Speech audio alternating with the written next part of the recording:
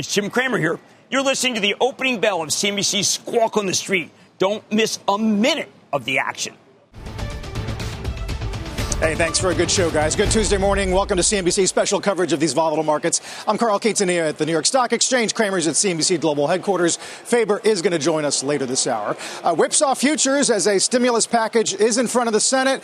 President guides us to hunker down for 15 days. Lots of news on test kits and potential therapeutics. Europe's down about 1% and oil is steady. Speaking of volatility, here's a look at the roller coaster ride that futures have taken since yesterday's 3,000-point drop. Jim, you've never been a huge fan of futures, but you think they are especially irrelevant now. Right. I mean, these are fraud. I think that people look at these. And I got up at 3. Boy, the market looked great. It was like a bull market. It was going to take up, we make up half of what we lost yesterday.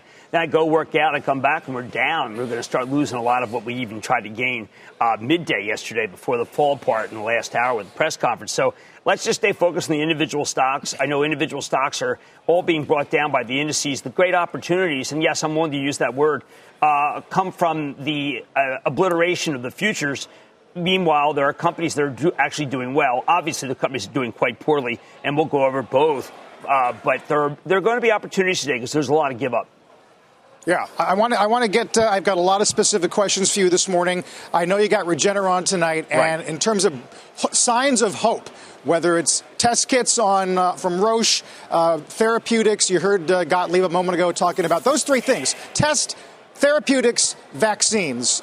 We are starting to see, obviously, very early signs of progress. Absolutely. You take a look at tests. Last night we had just an absolutely terrific interchange with Mark Casper from Thermo Fisher. They're going to have 5 million tests available next week. 5 million test kits. I mean, you can imagine that's up from nothing just a couple of weeks ago. So I thought that was very heartening. Lynch Lifer reached out with me, and I'm going to have Dr. Yancopoulos on tonight. They were the guys who, believe it or not, solved Ebola. We don't talk about the people who have been through, and this is a second rodeo, not the first. They have something both therapeutic, people who are sick, and also for something as preventative. It's far ahead of where I thought. We're going to talk about the immediate term. We also have a new narrative, Carl, that I think is very exciting, which is the public-private partnership.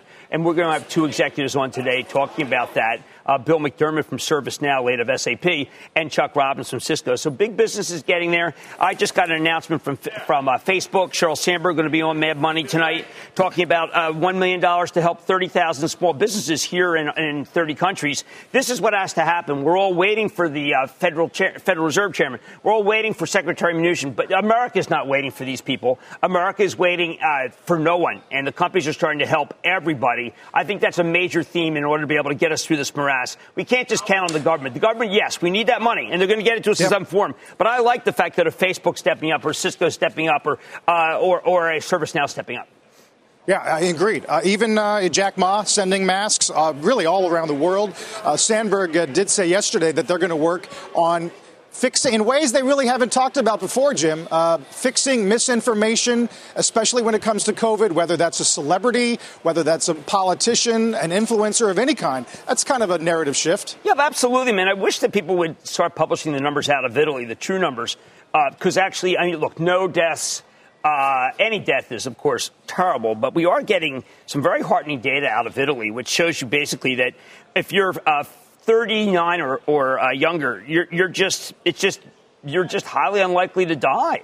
Unfortunately, the people I don't think there's been one, at least in Lombardy, not one fatality under 30. Exactly. And so what happens, Carl, is where I think we're in a jam is you see younger people on the beach and they're having a great time. And why are they having a great time? Because they have it, or many of them have it, and they don't know. And then they come home to us, and we find that we get it from them, but in particularly some cases like me, you can't afford it because the numbers show that you can't afford to get sick, particularly after 70. So in many ways, unfortunately, our children are our worst enemy in this. And I think that should be talked about in terms of quarantining the elderly. Quarantining those with pre-existing, particularly high blood pressure, but also diabetes, because they're getting it from their family members who are younger, grandchildren, children. And that's what we have to worry about. I actually think more than we worry about crowd gathering, because it's our own sons and daughters who are giving it to us. Yep, I know. My dad lives around the corner. I can't see him. I don't know if you saw Mel Brooks and his kid with a tweet yesterday talking behind a pane glass window. That's what separation is. Well, he's 2,000 years old, so we can get a good sense of that. I'm not with my stepson. Why bother? I'd rather just. And by the way, if I have to do TV, I'll do it from some basement room like I'm seeing. Not a snuff film, though. We got a lot to watch today, Jim, especially commercial paper. We'll be looking for actions by the Fed. We got the unscheduled repo yesterday. Let's get to our senior economics reporter, Steve Leisman, checking in on what we're seeing in the credit markets. Hey, Steve. Yeah, I'm not hearing good things. I've been on the phone all morning with people in the markets.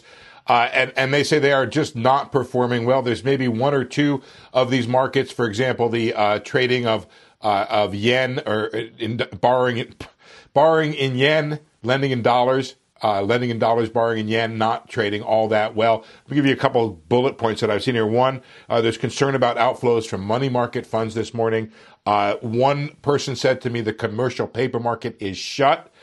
Finally, the repo trading is pricing well above Fed funds, so that's not performing all that well this morning. If you want to, the commercial paper issue is quite specific, and what's happened here is that the money markets are the lenders to this market, but there's concern that they will have funds withdrawn from them from big institutional investors.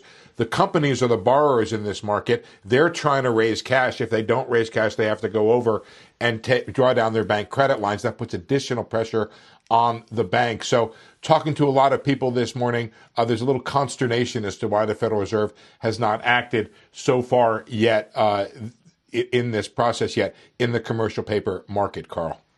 All right, so, Steve, what do you expect to happen? You know, I think the Fed is going to come in here. I'm drawing on the reporting that Eamon Javers has done from a senior administration official. I don't know if you have him on in this hour, but he has people saying that they expect the Federal Reserve to act. In my knowledge of the Fed, I said a day or two ago that I did expect the Fed to come in the commercial paper market. It might just be a matter of getting ducks in a row. The Fed has been moving very, very fast here. What they did Sunday night was a whole bunch of crisis era programs rolled out over months. They did all that in a single night. It's a matter of getting ducks in a row because they do have to coordinate this with Treasury. But my expectation is the Federal Reserve will act here in the commercial paper market and maybe in other markets as well. Jim, you got anything? Sure. What I want to do, I mean, first on that, I'm trying frantically, of course, to get a hold of different people. What I want to do is, look, we can panic people on this, Steve. We know that if everyone withdraws money at once, it breaks the buck. And I think that that's foolish. There was no need to do it in 2007, 2009. I went over with the federal government yesterday the commercial paper situation. I'm not saying it's at hand. I am saying that if it's necessary, this is not 2007, 2009, where we're worried about people who have done wrong. We're worried about, as you know and I know, moral hazard. I think that these markets may be seizing up, but I think that the Federal Reserve is up to the task. Maybe they need to hear it from us. But if people take action on that and they sell stocks, I think that's a shame because it's ephemeral. It's not like when I look through a series of days, particularly the days October 10 through 20, you could take down the American system. The American system's so much stronger that it's great that we alert people to something like commercial paper, into a dollar-yen trade. But when I come to look at the companies that I look at, you're going to get a great opportunity because of what we can say about these things that is not going to end up being significant 2 weeks from now. I feel very strongly about that. And actually, it's just very important to make that point to people, that the dollar-yen is not going to bring down the Treasury. Well understood, Jim. And we have. I think it's important. We have a role to play. Yeah, we have experiences from about a decade ago where we have learned some tough lessons, and hopefully they come into play now. Yeah, I mean, for instance, we're going to have right now we're bringing in Chuck Robbins, and I think Chuck can speak to the idea. There's two markets here. There's the financial market, which I think people are want to try to say are broken, and I just say, will you please have some forbearance? And then there's the real market, and the real market is the economy, and that's what Chuck Robbins is good at. He's the chairman and CEO of Cisco. Chuck, thank you so much for coming on the show. It is always great to see you. I want you to describe what you see out there because there is without a doubt, a narrative which just says the world's breaking down. And I see there's another narrative, which is that the private enterprise is going to save the day. Well, first of all, Jim, thanks to you and Carl, and thanks for all the work you're doing to report on this accurately and try to help people navigate the complexity. I think of this in three ways. I think there's the medical response, which, look, there's a great deal of human ingenuity in this country, and I think will prevail, and I think will probably prevail faster than people think. Secondly, there's the fiscal side, which you guys understand and you're talking about on a regular basis. And then there's two other pieces. There's the piece of helping our customers remain productive during this time, and also helping our communities, frankly, because it's a real difficult time, frankly, for the most vulnerable people, those hourly contract workers, as well as the homeless and others in our society, and we have to come together. So we're working on both those latter two day and night, and I feel good about where we are. Companies are coming together. We convened about 35 companies on Friday in Silicon Valley to try to tackle issues of helping people financially who are struggling right now. Volunteers, frankly, are not showing up at homeless shelters and not showing up at food banks where they're worried about getting the virus, and we have to backfill those folks and figure that out. We have to deal with hunger with students being out of school. So there's an awful lot going on, and I think business is really beginning to step up in a big way. Okay, Chuck, when you say we have to deal with, and we're in a different time, I think that when you and I were younger, this would be something that the federal government would handle because the federal government's bigger than all of us. It sounds like that to some degree what's happened is these problems are either not being addressed correctly by the federal government is slow, or private enterprise is now the biggest source of social change in the country. Do you think it's the latter, or do you think you're leading and the feds don't understand? Or the federal government kind of routinely focused not on the people who are 1099 employees, people who have just been laid off, but the people who actually have a paycheck coming from a solvent company? You seem to be involved in trying to help the people who do not have that. Well, I actually think that, it's a combination of both that have to solve this problem. I mean, I spoke to Governor Newsom yesterday, and he's made some great moves relative to, moratoriums on evictions, moratoriums on foreclosures, moratoriums on services being cut off, utilities, internet, et cetera. And I think there's a lot of work going on to provide hotel space for those who are vulnerable. But I think that I think it is both, and I think that look, sometimes it takes the government longer to get some of the things moving that you guys have been talking about for a couple of days now. And I think in the interim we have to step in. And many of the companies have made the commitment to continue paying our hourly contract workers, those workers who would have been in our cafeterias, those workers who have been in our custodial staffs. I mean, those are the ones who are going to suffer. And so making the commitment to pay them at 100% during this crisis are just easy things that some of us can do. But unfortunately, every company can't do that. And we have to find a way to make sure we're helping those who aren't in that situation. Those are the people who are being overlooked so far. Chuck, in the meantime, there's a big change in the way people do work. People are working from home. I see you. I'm not sure exactly where you are. It's certainly not. It looks good. But you have a thing called WebEx, and WebEx is what big companies use to be able to make it so that you don't have to go to the office. Is there a fundamental change? And if I were to call you today for WebEx, would you be able to just say, hey, sure, Jim, no problem? Or is it, say, 10 times the demand that you had a few weeks ago? Well, I have to say the volumes are unprecedented. In the last 10 or 11 days, our volume has literally doubled.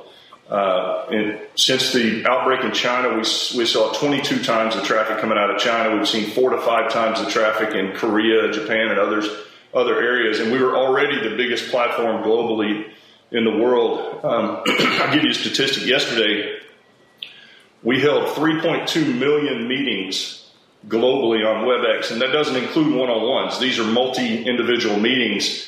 And in the first 11 business days of March, we've had 5.5 billion meeting minutes. So, look, we're just building as fast as we can. Our teams are working 7x24. We're trying to boost our collaboration team and our security team's spirits because they're working around the clock. Everybody's working from home. They're having an increase in capacity of their VPN connections and security, cloud security. We're giving a lot of that technology away for free for now until we get through this issue. So, we're working as hard as we can. A lot of our competitors, a lot of our peers are doing similar things. And I think it's just, it's great to just see everybody coming together to try to keep the companies productive while we're going through this crisis. Hey, Chuck, it's Carl. You talk about getting through this issue. I mean, there is this hopeful narrative that China and Korea, as you mentioned, are a quarter, maybe half a quarter ahead of us in this whole nightmare, and that they will offer demonstration that there is a door at the other side. Are you seeing any signs of that? Well, I see the same things you guys see, and I listen to the medical experts who I think have been just very steady through this whole thing. You listen to folks like Gottlieb, and they know what needs to happen. And I've heard this morning 5 million tests, Jim, I think you talked about, and then I've talked to some of my friends in the pharma industry, and that's where this notion of this human ingenuity that's going to come through. And I think that we are the most innovative country in the world, and we have lived through crises, and I think we'll get through this one. Now, how long it takes, I leave that to the medical experts, but in the interim, I think it's our job is to focus on helping those in our communities to the extent we can and making sure that our customers are taken care of as well, and our employees. Chuck, I also know that you took a lead. Mark Benioff gets a lot of credit. We love Mark here for doing this, but to try to help the homeless, I did want to say that for some degree, your company has been a leader in this. And I want to talk about the evolution of what I regard as ESG, particularly for the younger viewers out there. I'm listening to you. My Chapel Trust is a Cisco shareholder. How do I, as a shareholder, how do I justify all the money you're spending on these things? And I'm just being devil's advocate. I obviously feel that these things are very important, and you and I both know each other off screen. But how do you justify this to the shareholders that this is the right thing to do, given the fact that it's going to hurt the quarter? Well, I'll tell you what, we have one thing I've learned in the last few years is that these community issues and giving back in your communities and helping those who are less fortunate is critical to our employees. And they want to work, and increasingly, we talk about the millennials, but it's every generation. Employees want to work for companies with a purpose. Employees want to work for companies that care about the communities in which they live. And so I think that we get the best employees when we do these things. They're more motivated when we do these things. They innovate more. They're more excited about coming to work. I think that's one of the big things. I think our customers appreciate it. And I think in general, it actually fits very well into the overall economic strategy that we have for our business plan. I think that look, the more motivated your employees are, the more they innovate, the more excited they are about coming to work, the better job they're going to do. And I think that's how I've figured out that this is really the right thing to do. But as it relates to this crisis and this quarter, I think we all just have to do the right thing for our people and not worry about the quarter. I'm so glad to hear you say that. One last thing, Chuck. We've seen this illness ravage whole countries. And they're countries you do a lot of business in. And some people feel they started to come out on the other side. In the interest of actually being optimistic for a second, how's business in South Korea? How's business in Japan? Well, we have, there's huge demand for our video conferencing, our conferencing technologies, our security products. I mean, companies are trying to build out capacity to support all these companies working from, our employees working from home. But we've been singularly focused on just getting whatever equipment these countries need. We've taken equipment into these pop-up health clinics in China and Korea. We've been bringing in WebEx and universities to try to help them get back up and running. So I think it's too early to tell sort of what the business conditions are going to be after they come out of this.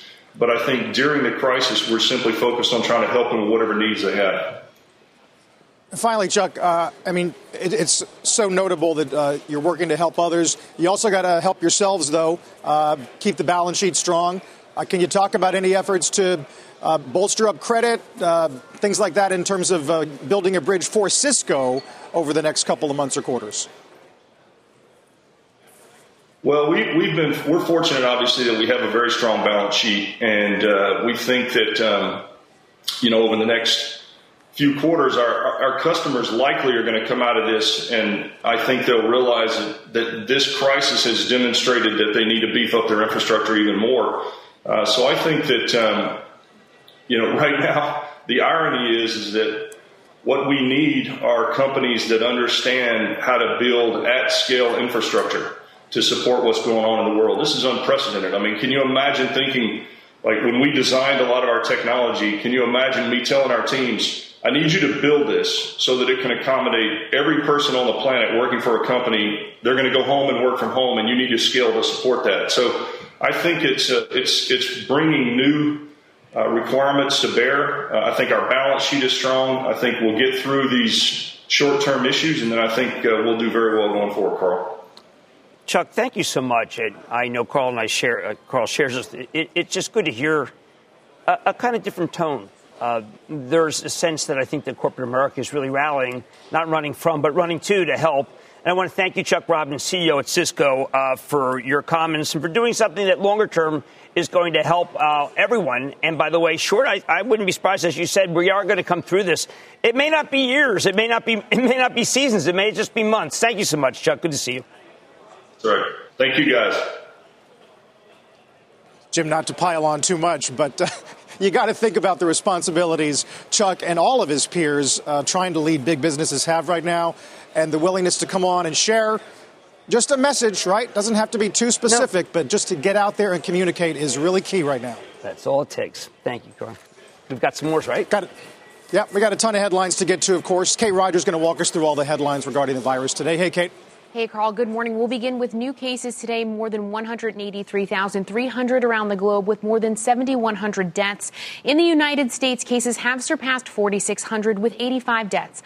Notably, while China recorded an additional 20 new cases Monday, just one new locally originated infection was recorded in Wuhan. Others were among travelers who had arrived from abroad.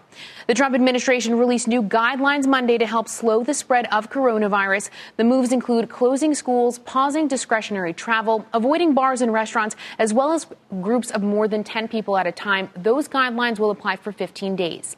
7 counties in Northern California have now been ordered to shelter in place for the next 3 weeks, beginning today. Residents have been told to stay home except for essentials, things like going to buy food or caring for pets. These are now the most restrictive measures we've seen so far in the United States. This comes after the governors of New York, New Jersey, and Connecticut banded together yesterday to impose curfews and steer Americans away from bars and restaurants, moving to takeout only.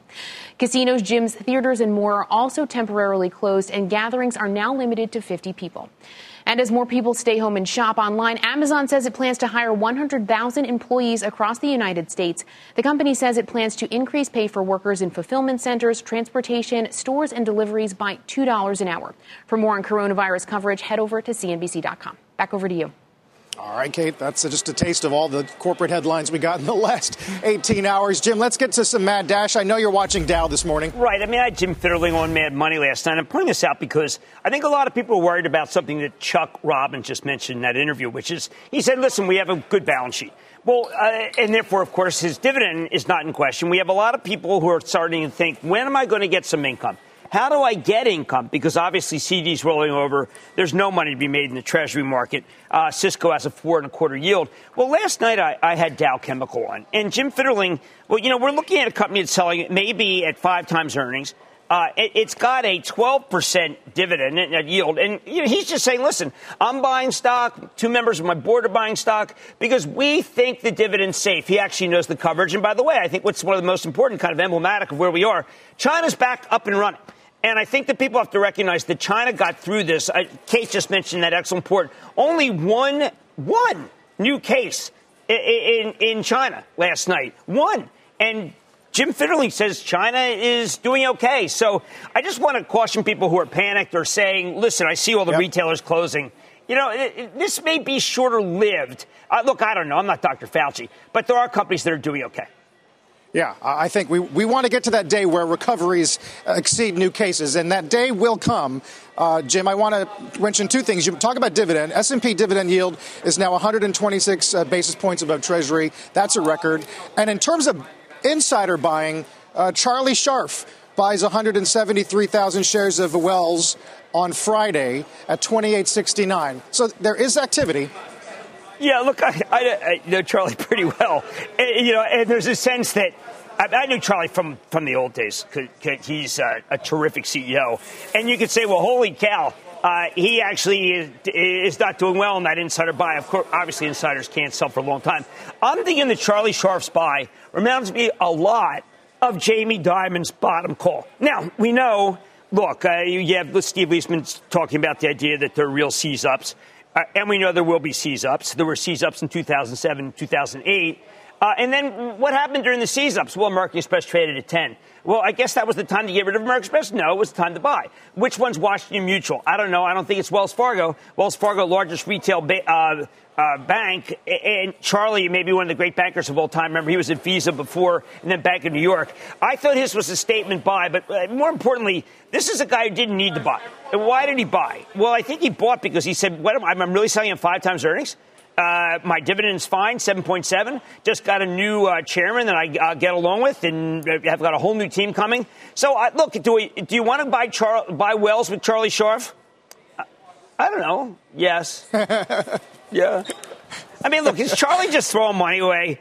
Charlie, I first met Charlie, and he kind of schooled me. Of course, sometimes you meet these guys, and you just say, okay, I'm an idiot. Tell me everything. Then the second time, I felt like an idiot. The third time, I felt like I wasn't as dumb as I thought. He is a really, really smart guy, and for him to take that swing is not idle. I was trying to love to have Charlie on. Charlie's not the kind of guy who likes TV because I've been trying to get him on for, I don't know, maybe 40 times. Yes. But that was a sign of hopefulness. Again, I'm not saying that we're going to front-run Fauci. I'm using Fauci as code for when we can come out of our hovels. But and I know that the retailers are obviously strapped and working back and forth with Secretary Mnuchin to figure out what the deal is there. But I'm just saying that it's not the end of the world. It's certainly not a great time. Yeah.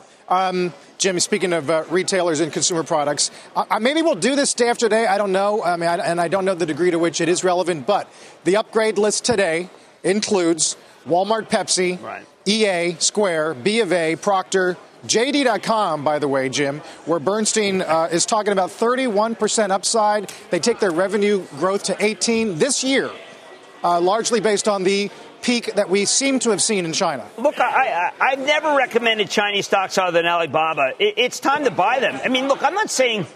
let's go back to November of 1918 in our country. We had just lost 550,000 people with a flu that you got in the morning and you were dead by the evening. That's 1.7 million people now. And then it killed everybody it was going to kill. Now, that's certainly not the way you want a flu to end. You obviously like Regeneron, which is on Mad Money tonight, to solve the problem, or Moderna, or one of 10 companies who don't even know they're working on it. I wish there were 100 companies working on it. But when you have one case, let's just say that the Chinese are dissembling. Let's say there's 500 cases. Well, it certainly means that they're through the worst. So I like Alibaba here. If you want to do JD, you want to be second tier, that's fine. That would be like I like J&J. You want to go be in Teva, be my guest. Right. But let's think about that Walmart upgrade. I mean, when we get out through the other side, the companies that have the best balance sheet are going to be kings. And Walmart's got the best balance sheet. They've got a very forgiving board, which is family. Walmart, the only problem is Walmart's not down that much. I was looking at the stocks that were down more or less than they were in the Powell bear market of December of 2018. And that's not one that's cheap enough. But they have an unbelievable balance sheet, and they're going to come through, and it's going to be survival of the fittest in retail unless we get this thing finished quickly. Or not. Oppenheimer, as you say, Jim, they go to outperform, but they do point out it's down 11% from March 10 versus 17 on the S&P. Yeah. So not the wipeout that some others have seen. Walmart traded $85 on 12/24, which is the day that Powell kind of declared uncle. So you're not really getting a big bargain there. One of the things that I think is very interesting is the Procter upgrade. Procter was at $87 in that faded day of when we thought we were going to go into recession. Now it's at $108. And so to me it says, be careful. These stocks, we're not this. I remember that, we could have a TARP-like moment where I was talking with Andrew in the crosstalk, where you had TARP pass and everyone breathed a sigh of relief, and then you just got completely gobsmacked. So don't be too aggressive. If you like that call, remember you're paying up today versus the people who were smart enough to buy in the last half hour during the press conference that I think we remembered is like, well, wow, that was one of the – I thought the press conference was okay, but they were selling throughout that. And I think so, be careful when you come in and you buy up, because it's not been a rewarding situation for a single day in this stance. Yeah. Single day. It's been a mistake. So maybe today's different. I would bet on it. So you are still in a sell the rallies and cover the crashes. I mean, at least until you get a sense that the bottom is truly reached. Yeah, it's really the opposite of the buy the dips. I do think that selling. I think now instead of selling, I kind of felt like you should sell everything on a big rally like Friday afternoon. Now I think you only sell lower quality, and you do have to start thinking about buying because let's say Regeneron does it right, Carl. Holy cow, you're going to really miss something. Yeah. Let's get this bell, Jim, and get a look at the S&P at the CNBC Real-Time Exchange. With the big board, it's Tom Green, Vice President of NYSE Building Operations. We do thank them for keeping all of us safe here on the floor and staying open. At the NASDAQ, Read Alliance, a New York City organization dedicated to early literacy. Jim, it's not just you and me this morning. We got Faber calling in. There hey, David. Go. David? Good morning. Good morning, David. It's good to hear your voice. Talk about what you're hearing this week. You know, there's so many dislocations. First of all, I'm very sorry that I'm not there with you. I hope I will be soon. There's so many different things to cover in a market like this, as you guys well know. Far beyond the markets as well, we got to keep an eye on the real economy. The days are obviously filled with a lot of phone calls and texts. You never stop, regardless of whether I haven't been able to get there. And I'm keeping an eye on a lot of different things, including the dislocations in various markets that you guys are talking about. Also, just the way the markets are functioning right now, because you do have so many traders who are working from home for the first time. Maybe they were at a remote location. Maybe they still are in some ways. But, unfortunately, some people are either potentially getting the virus or fear they have it. And then you're breaking these teams apart, and you do have a lot of people now working from their homes. And there is a concern among some out there that, well, how well is that going to go? Can I really have my principal trades, significant ones, conducted by somebody sitting in their living room? We'll see.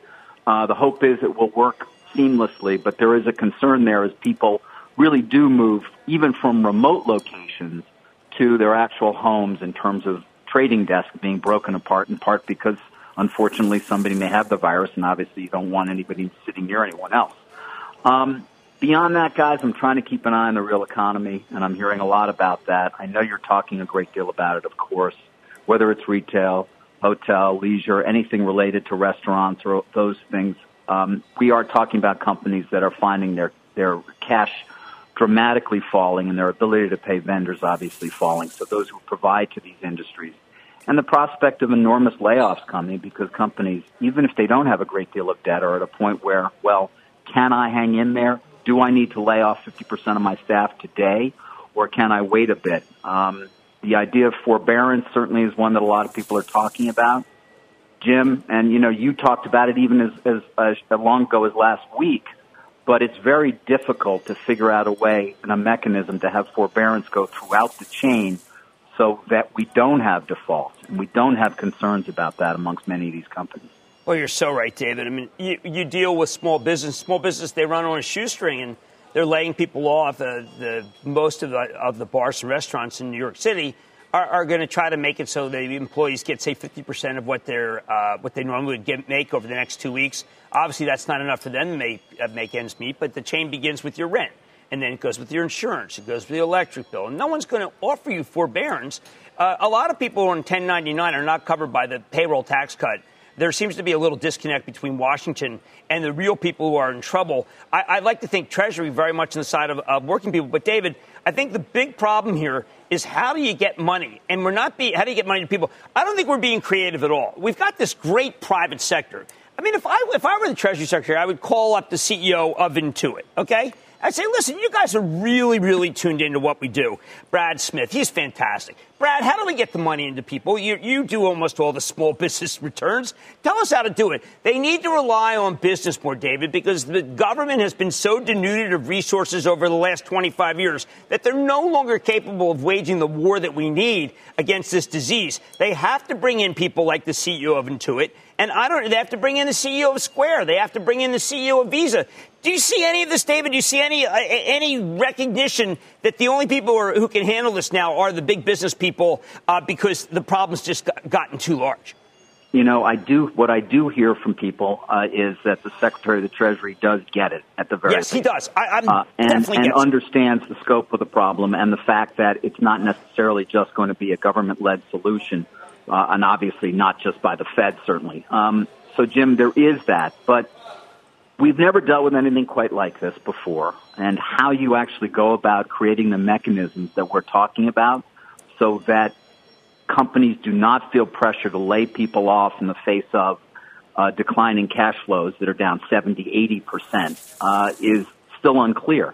And by the way, you know this, we all know this, time is of the essence here. This is not something that can be discussed and debated over the next week. This is something that has to take place very, very soon. And that continues to be a real concern, at least amongst, now I'm talking to a lot of the people who finance these companies and are sort of relating the stories to me of, 10 companies with 150,000 employees that they're talking to that they're saying are on the verge of bankruptcy. So it's got to move fast, Jim. I think you're right. There are ways to get at it. I think the good news is everything I hear indicates that the Treasury Secretary gets it, but how you actually implement it is still something that's very much unclear.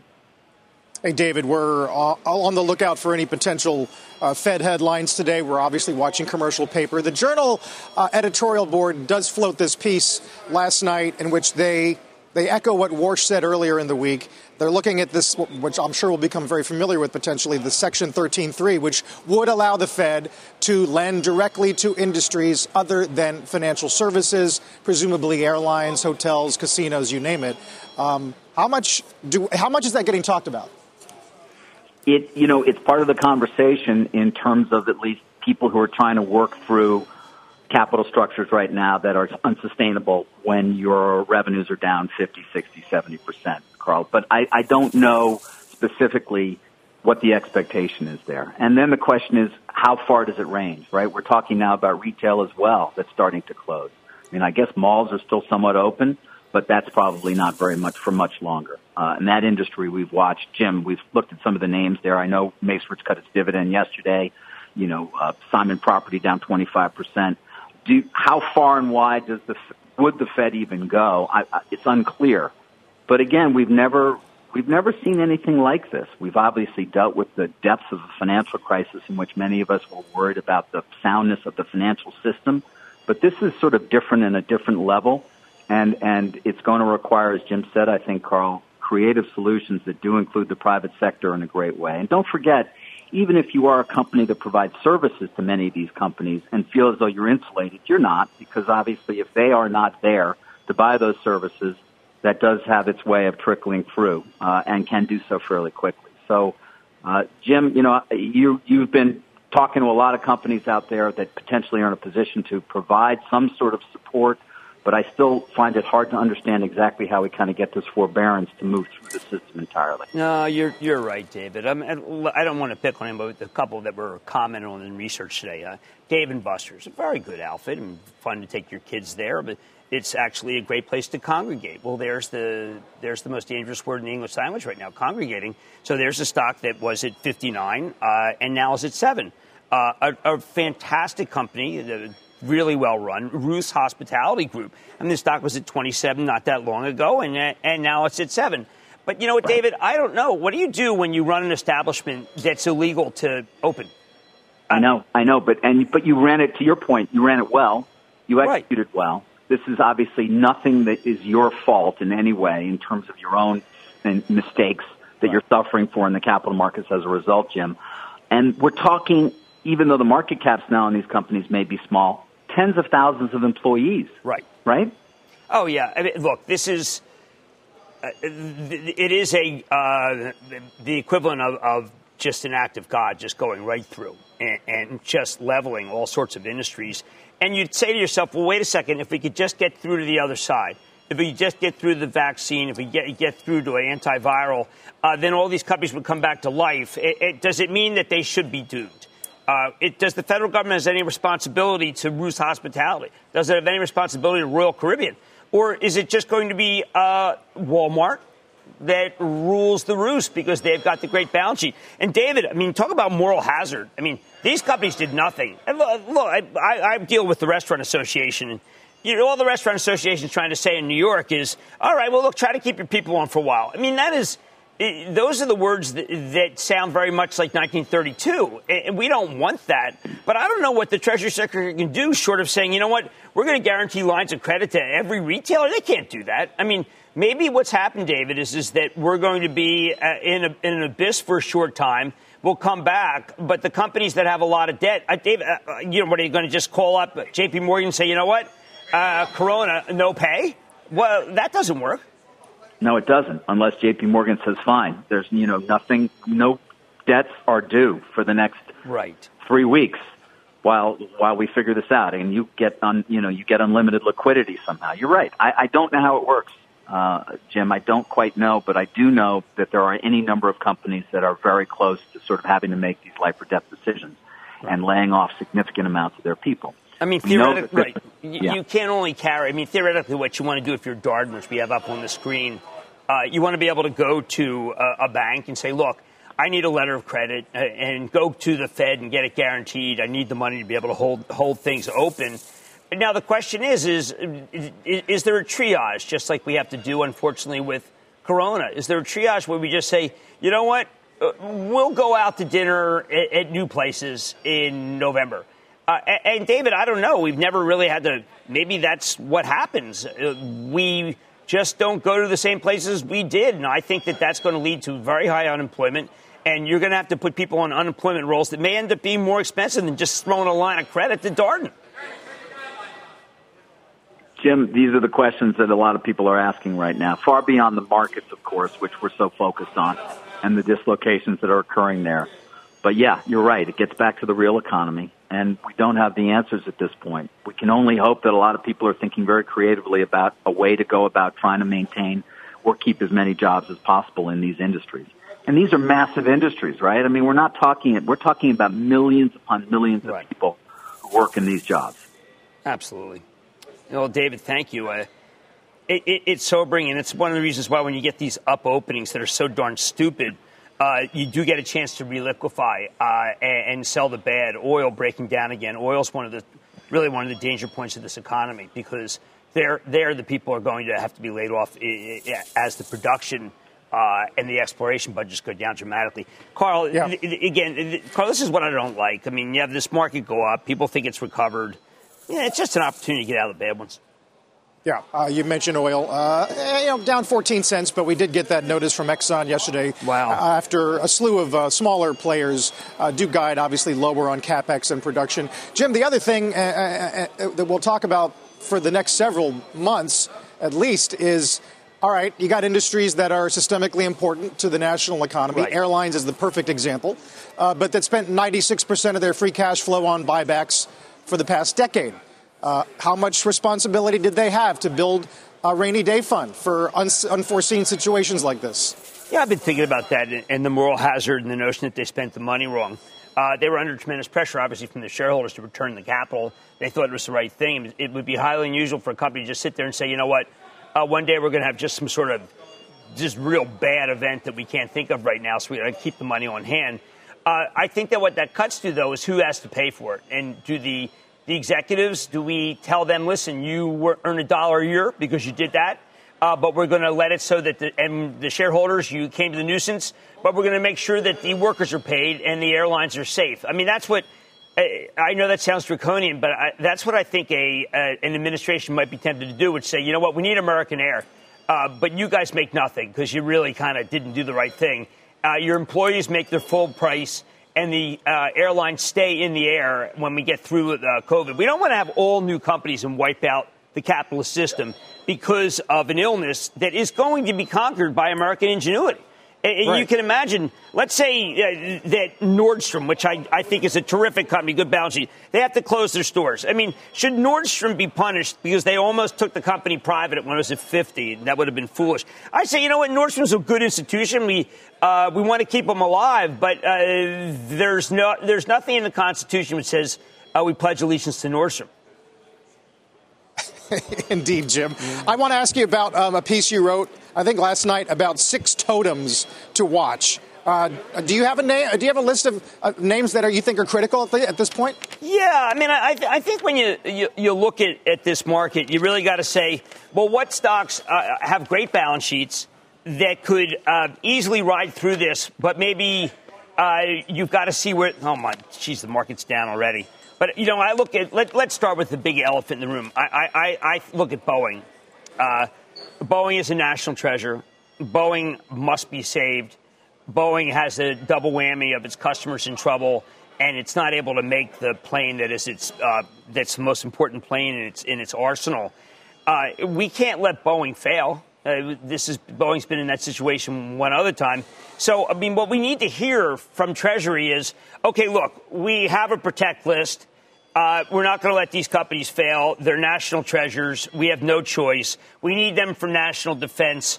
And just build it like a national defense issue, so it's not a commercial issue. And anyone who's needed for national defense, they're going to save. Anyone who's needed for the fight against the COVID, they got to save. And everybody else, we're going to try to get to, but it may not work. Realistic approach. Yeah. I mean, looking at Boeing at 120, Jim, we know where it was in the mid 400s. This BAML, B of A fund manager survey today. Sentiment going down to 08 extremes. How much do you think sentiment actually is being washed out right here? Well, not yet. I have Regeneron on tonight, and George Yancopoulos, the man who conquered Ebola, will be on. And if I get the sense, frankly, that he's talking about, you know what, this is not a problem that is impossible to solve, I'll feel good. Then the other thing, Carl, we just don't talk about enough, which is that when you look at the data out of China, and you particularly look at the data out of Italy, you can see that I'm just going to be a little bit more blunt here than I'd like to be, but we may be sacrificing the economy for the people who are between the ages of 70 and 90. And those are treasured people to us. Obviously, this is our parents. Hey, this is me, for heaven's sake. But I know that the younger people, they come home, they're at the beach, it's spring break. I hate those pictures of them on the beach. They don't have a care in the world. Oh, callow youth. This is like, this is literally one of those situations like Conrad when you read Youth. But great short. It won't take long to read. And I look at these numbers and I say, is this what we're sacrificing the economy on for the people who are older? If they would stay indoors, if we had a quarantine of them and we get through this, then we wouldn't be talking about closing 2/3 of the. Remember, we're a service economy, which is why, Jim, and we'll get to Pisani quickly. There was a sense yesterday that the president, for the first time, got real with the American public in that presser, saying that July, August is a marker in his mind. When asked about it, said it's bad, said a recession may be. After 52 days between the first case and declaring an emergency. Yeah, you have to think. I know that 60 Minutes a week ago was a wake-up call with Dr. Fauci really talking very honestly up front. He's always been honest the whole way, but he was just saying, listen, it's not so good. Adam Silver, the NBA commissioner, Rudy, the player who was the biggest didn't handle himself that well, and said that we had created a shutdown. And I come back and I say, listen, I am told without a doubt that there are going to be things from the Treasury Secretary this morning that are going to answer a lot of what we're talking about. Obviously, these problems are too big for the private sector. We heard from Chuck. We know Chuck Robbins. But it has to be from Treasury. It has to be from the president. And it has to be within the next 24 hours. Well, our eyes will be peeled, Jim. Obviously, Dow's hanging on to an 18-point gain. Let's get to Bob Pisani this morning. Good morning, Bob. Bouncing between positive and negative. Boeing's a problem, down about 9%. That's about 80 points on the Dow. Let's just take a look at the sectors right now here. Consumer staples have been up all morning, so a defensive tone. Banks were up, now down. Healthcare has been up all morning. Energy's been flat. So you see the banks deteriorating a bit, even since the open here. If you look at some of the Dow movers, Boeing not here, but Boeing's down about 9%. Dow Inc. bouncing. Walmart got an upgrade over there at Oppenheimer. Pfizer, defensive C.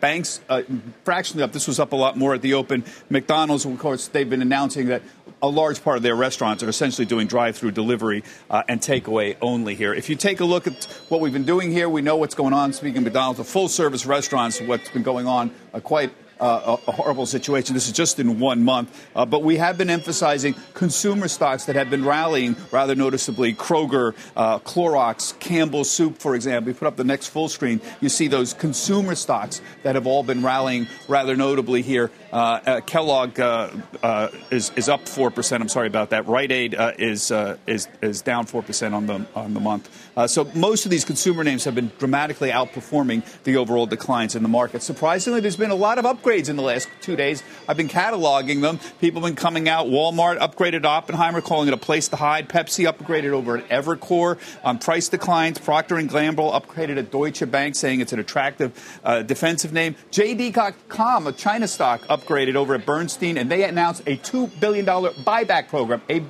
program from a Chinese company, JD.com. That stock trading up as well. If you take a look at the fund manager survey, we had a discussion with that, and Carl mentioned that recession odds at 50%. That's way up, obviously. Equity allocations down 2%. Cash levels at 5.1%.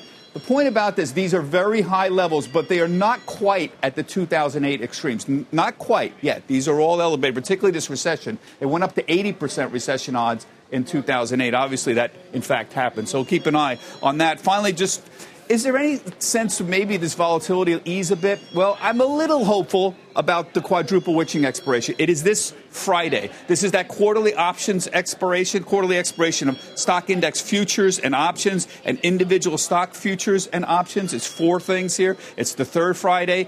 And there is a lot of money that's rolling over at this point. And the question is whether or not this will ease some of the volatility. I can't make a guarantee about it, but I can tell you this. The cost of buying protection, the cost of buying options, it's through the roof. Look at the VIX. Over here, these numbers, it is astronomical to buy protection now. And so maybe some people will decide it's not worth it to spend so much money on options at this point. That might tamp down some of the volatility. It's just, Carl, a little way of saying maybe some of this volatility will drop a bit in the next few days. Who knows? Back to you. We'll see. Let's check in with Rick Santelli this morning as well. As Rick, we're seeing stories on Reuters, again, citing sources that the Fed will reintroduce the commercial paper funding facility as soon as today. We'll wait for word. Yeah, I have no problem with these special facilities. I thought that was, in the past, a big success with regard to the credit crisis. What I, of course, always have had a problem with is just mindlessly writing checks. You have to have plans. And whether I listen to Jim or David, they definitely have good plans. And ultimately, the money hopefully will catch up with the strategic insertion of them where needed most. Let's look at the yield curve, shall we? 2-year note yields, well, they're basically unchanged. They haven't really moved much. Actually, now they're up a couple. If you look at 5-year, they're up 3. Look at 10-year, we're up 8. Look at 30-year bonds, we're up 9. So, A, we're getting some curve steepening. B, we're distancing ourselves from some of those intraday lows that we established. Look at a 2-day of 10s. But on 10-year, especially yesterday, open the chart up to February. Yesterday was the second lowest close ever for 10-year notes. And the issue here is we had 54, of course, was the low close on the 9th, Monday. The intraday low that day was historic at 31, and now yesterday's 72 was a low close. However, it is coming back a bit. Let's look at bond yields.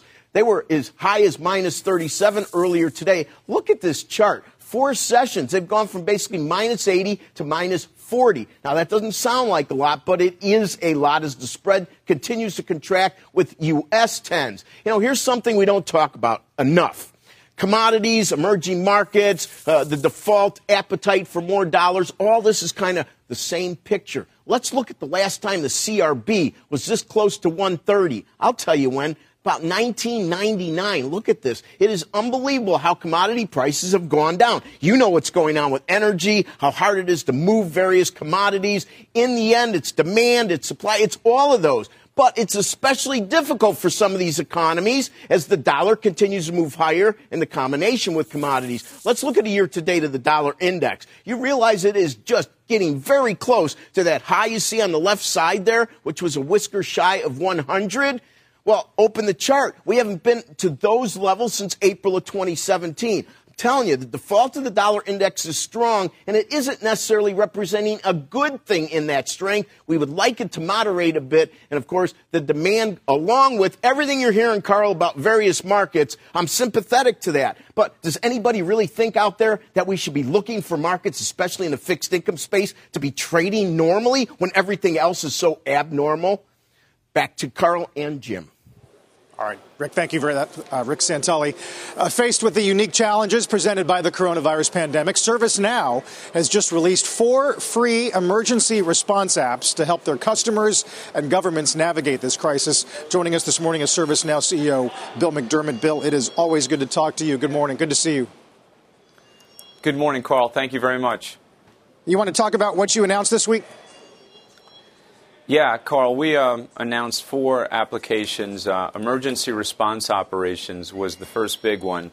And I want to credit the state of Washington, the Department of Health, and Jennifer McNamara there did a great job building on top of the Now platform a way in which they can deal with incidents, and they can also take all the activities that they've done that require federal funding and immediately optimize that in a workflow. So they get things done, they also get things funded, and they execute beautifully. Today, that app is now a open source app that we will make free all over the world to anyone that wants it.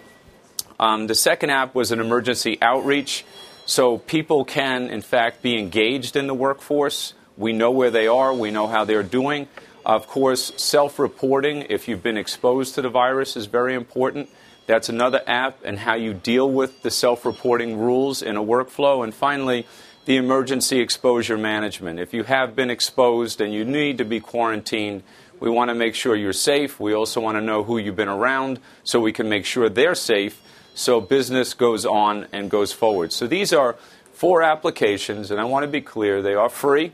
They are available on ServiceNow.com. And they are available whether you're a customer or you're not a customer. ServiceNow is all in on helping beat back this terrible, terrible virus. Yep. Bill, how much coordination is there between you and the federal government? Even, I mean, you mentioned Washington State, but state governments at large. And do you think that efforts like this from yourselves, from other members of corporate America, need some kind of national webbing or glue to have these responses be more broadly coordinated? Yeah, I think, the first thing we wanted to do was make sure everybody was safe in our company. So we've been working from home and enabling all digital operations, and we've encouraged our customers to do the same. That's the beauty of digitally transformed businesses. You can operate in a highly agile way at the speed of thought.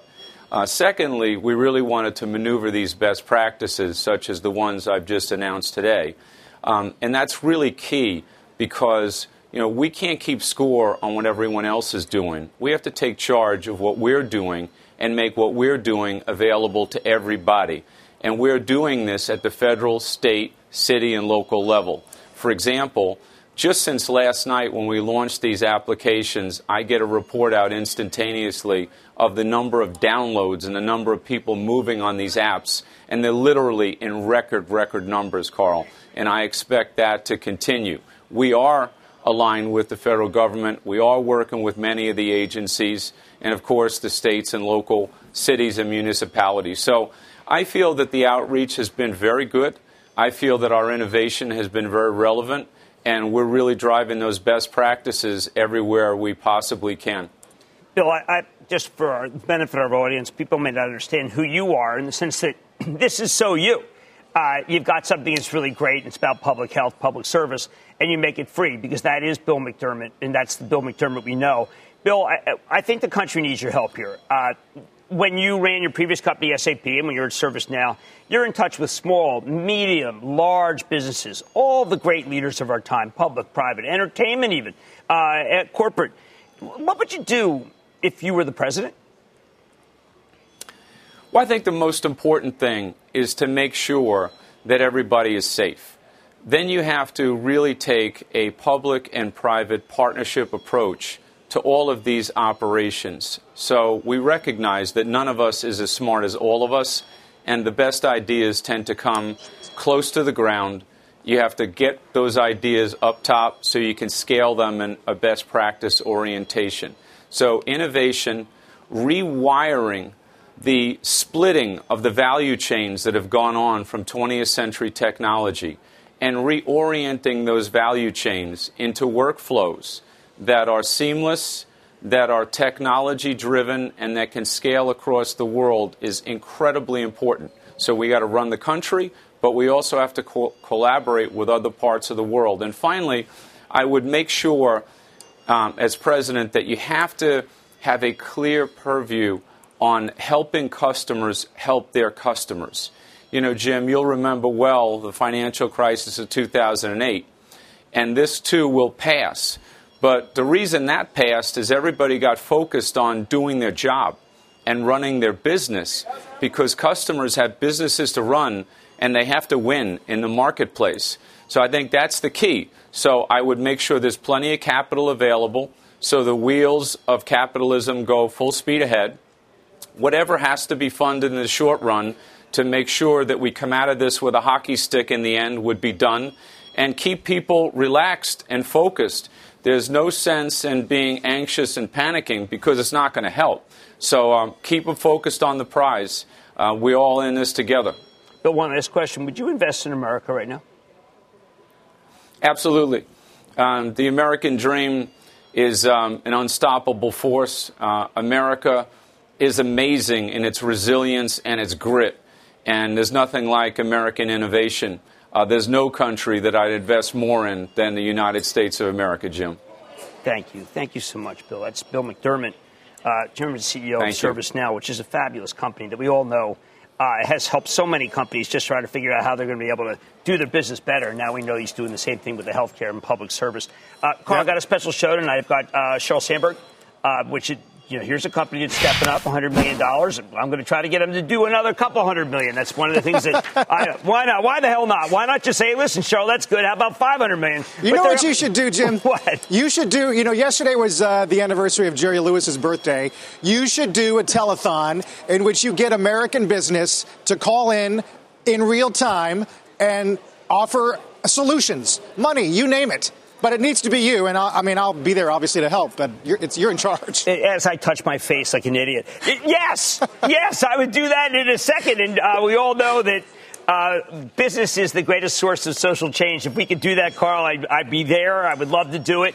I'm sure Sheryl Sandberg will stand up because what she's doing for 30,000 small businesses. How about Regeneron? Regeneron actually gave me some hope, and it's not false hope. The guys who conquered Ebola, they've obviously been around. Maybe they have a clue of what to do, and I think that's very. It's not just let's just say it's exciting. They're my main guests, and then of course I'll be doing the telethon. Can I not wait till Labor Day?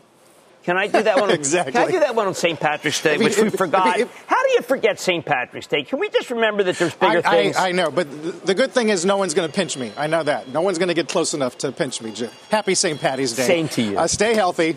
We'll see you tonight. You've been listening to the opening bell on CNBC's Squawk on the Street.